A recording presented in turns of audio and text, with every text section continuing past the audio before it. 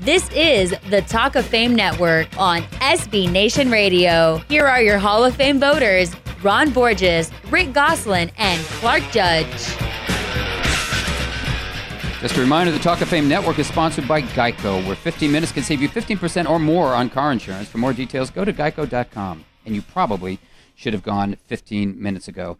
Well, we promised you Joe Klecko, and he's here. Joe, of course, was the Swiss Army knife of defensive linemen, which should be great, except, you know what, it may be a reason he's not been enshrined in the Pro Football Hall of Fame. You see, Joe was a Pro Bowl player at 3 different positions, the only player ever to do that on defense, and one of only 2, along with Frank Gifford, to do it at all. But that versatility, and I know this seems odd, but it seems to have contributed to his failure to reach the Pro Football Hall of Fame. At least we believe it has. And we wanted an expert's opinion. So we got an expert. We asked Joe if he would come on the show, and he agreed. Joe, thanks for being here. Let's qualify the expert first.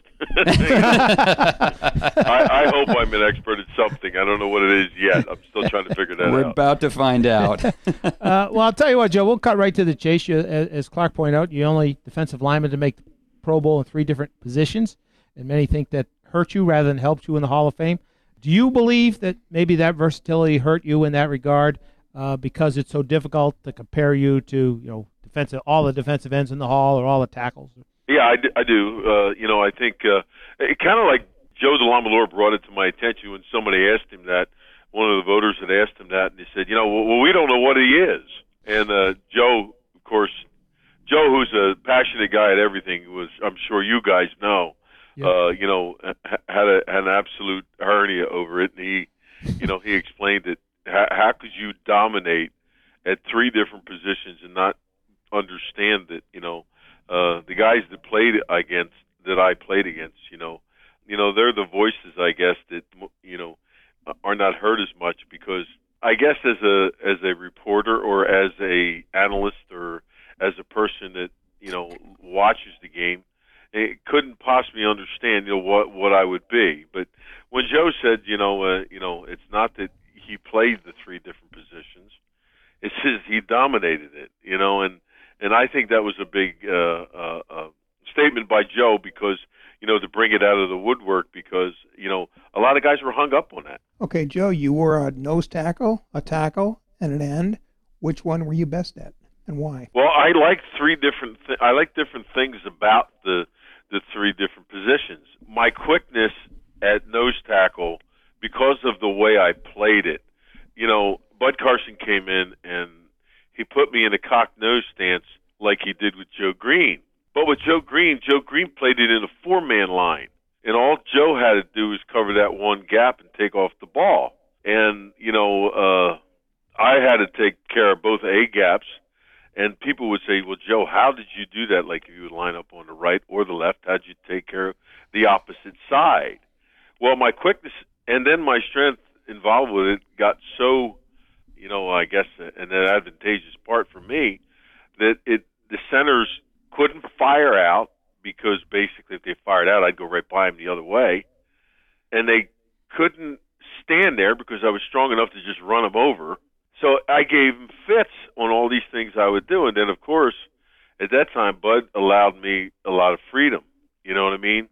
So, I think in my first year there, I had 10 sacks from the nose tackle position, which I think, people would say was unheard of because of how I did it. And then at the end, I enjoyed my being short.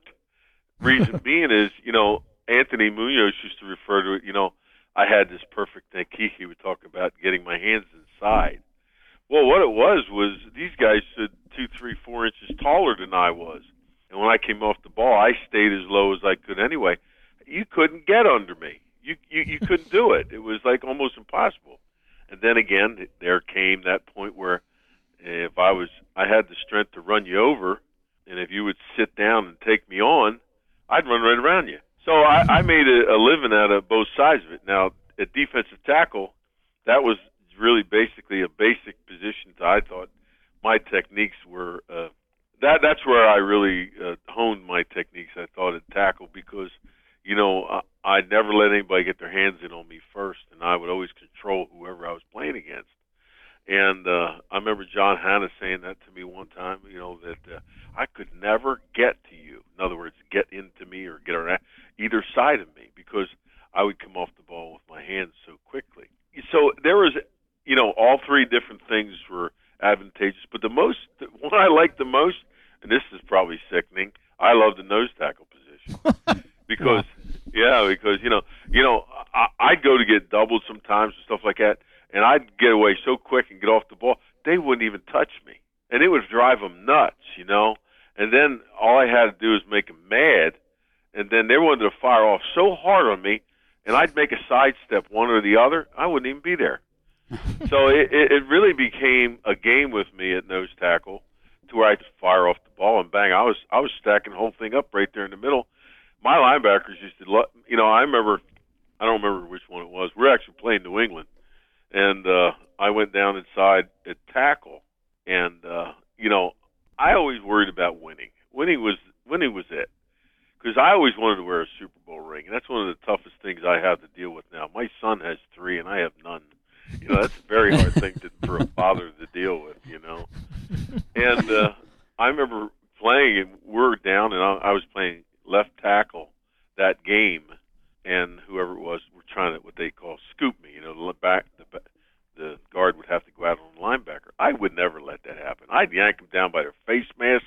I'd pull them apart, or I'd get to the point first, And my linebackers, because they didn't have this for a while, they're going, way to go, clack. It's like yelling behind you like a movie. And, I always worried about keeping them guys clean, because really, to me, in the run game, of course, the linebackers are the key, because they're going to get the ball quicker standing up than you are. But a lot of times, like I know I led the team in tackle 2 years in a row. So there's a definite side of me that enjoyed in, and then there's a different side of me that enjoyed out. You had this sort of weirdness of not only being a late round draft pick into the NFL, but you had to play semi-pro football just to get to go to college. And I've always sort of wanted to, I was told you played under the assumed name of Jim Jones for the Aston Knights there in Pennsylvania. So now that the statute of limitations have lapsed, did you get paid or did you not get paid? No, I was never really paid. No, really. All we got was the dinner. Listen, I was like a giddy kid. I really missed football when I was out. I was out 1 year out of high school and I missed it. And one of the guys who was an old time high school friend of mine, he was a coach. He said, "Joe, why don't you come out with these guys?" I'll tell you a funny story. Very seriously, I pulled up to the field. It was just no stands or nothing, just the field. And I pulled up in a car, and these guys out there, big guys, and I'm like, to my wife, who was my girlfriend at the time, I said, I'm not going out there. And she actually took my keys and she threw them out the window. I cursed. My wife does that all the time. So what I did was I had to go out and get them. And when I went out to get them, this guy, his name was Moose Moran, he called me, "Hey, Joe, come on over." And I'm looking at my wife going, "I'm going to kill you," And you know what? It was the best thing ever happened to me, because when I played semi-pro football, really, Wayne Harden came out to watch me play 1 quarter and give me a full scholarship. At that time, you didn't have to have all the things for the NCAA. You just needed a C average to be entering into college. And I had that, so it was easy. So then that's how I got to go to Temple. Wow. Joe, I got a question for you. How frustrating is it to be a Hall of Fame caliber player, wait 25 years, and there's nothing you can do to help your cause? You're relying on other. How frustrating is it to be overlooked like that? Well, can I tell you the honest truth? It's not frustrating at all for me. It's not frustrating one bit. Reason being is because to me it's in God's hands. I love all the guys there. They're all friends of mine and everything. Everybody touts it to be I should be there. But the thing about it is, for me, is really I enjoyed the game. I am a student of the game. I love the game. To be in the Hall of Fame would be, of course, the piece de resistance. You have your, Red Grange, Bronco Nagurski, Chuck Bednarik, who, of course, I idolized. I was from Philadelphia because I always wanted to play for the Philadelphia Eagles.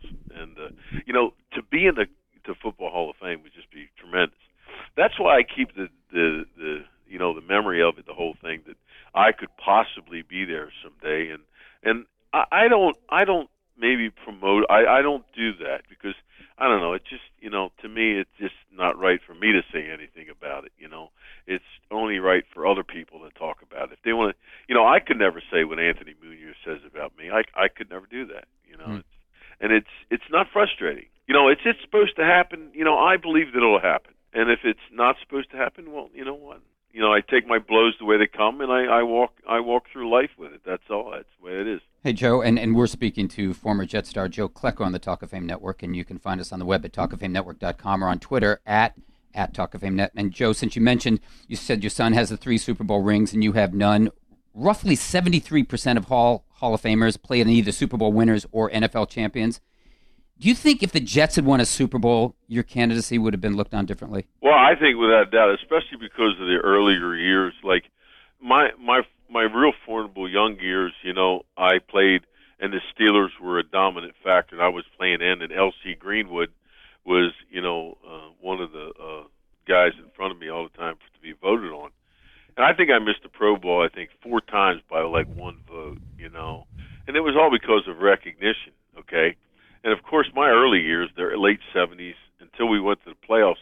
In 1981, we finally went to the playoffs and got beat in the first round by Buffalo. But, until then, we were the media coverage, of course, was not what it is now. And we were doormats. We were the Jets, and nobody thought much of us at that time. And, I play against guys, whoever it was, the tackle I played against at the time, because Joey goes, I just can't believe, how strong you are and how you come off the ball. And, those are the guys I'd get votes from. But I'd never hear from any of the guys on the West Coast or the other conferences that I didn't play against because, they had their guys that they played against that were on Super Bowl winning teams. And that's who you voted for. When you sit down in the room and you vote for, you didn't really know who to vote for. You voted for that guy because he won a Super Bowl, or he had a good stat year. Mm-hmm. And I never got any recognition from that until we started winning a little bit, Right. And once we started going to playoffs, it came a little more. But, I think, listen, you play in a Super Bowl, you draw attention. There's no doubt. And, that kind of attention doesn't hurt you. And we never got that attention. Came close in 1982 in that Dolphins AFC Championship game. Came close. Hey, Joe, we got to get running. Thanks so much for the time. You got 2 senior committee members on this phone call here. They're going to do what they can, but best of luck with your Hall of Fame candidacy. Well, guys, I appreciate it, and it'd be nice to have I have 3 kids that never see me play. My wife and I we had a little generation come along, and it'd be nice to see that happen. So I appreciate your time, and thank you. Thanks, Joe. Well, that was former New York Jets star defensive lineman Joe Klecko. And okay, guys, as I said, you're on the senior committee. Joe Klecko is a senior candidate. Level with me. What are his chances of getting in or nominated in the near future, in the distant future, or ever? Gooseman? I think he's near the top of the queue because the senior committee's put out 57 players in its history. Only 4 franchises have not been represented: the Colts, Jets, Chargers, and Oilers. Either Klecko or Winston Hill is your top guy from the Jets, and I think we got Tinglehoff through the room the other couple years back, and he was the first Viking. I think we owe it to the Jets, the Colts, and Chargers to cycle one of their players through. Yeah, I would agree with that. I think for me personally, the one problem I have with Klecko is that Fred Smerlas was better. Fred Smerlas was arguably the best nose tackle of his time. I mean, other coaches will tell you they used his video as training film. His name never comes up at all. So I think that's a little tough for me, but Klecko certainly accomplished a lot. Well, it looks like we can wait on Joe Klecko, but we can't wait on our next commercial or the 2-minute drill. That's coming up right after this. You're listening to the Talk of Fame Network. This is Kevin Mawai, and you're listening to the Talk of Fame Network.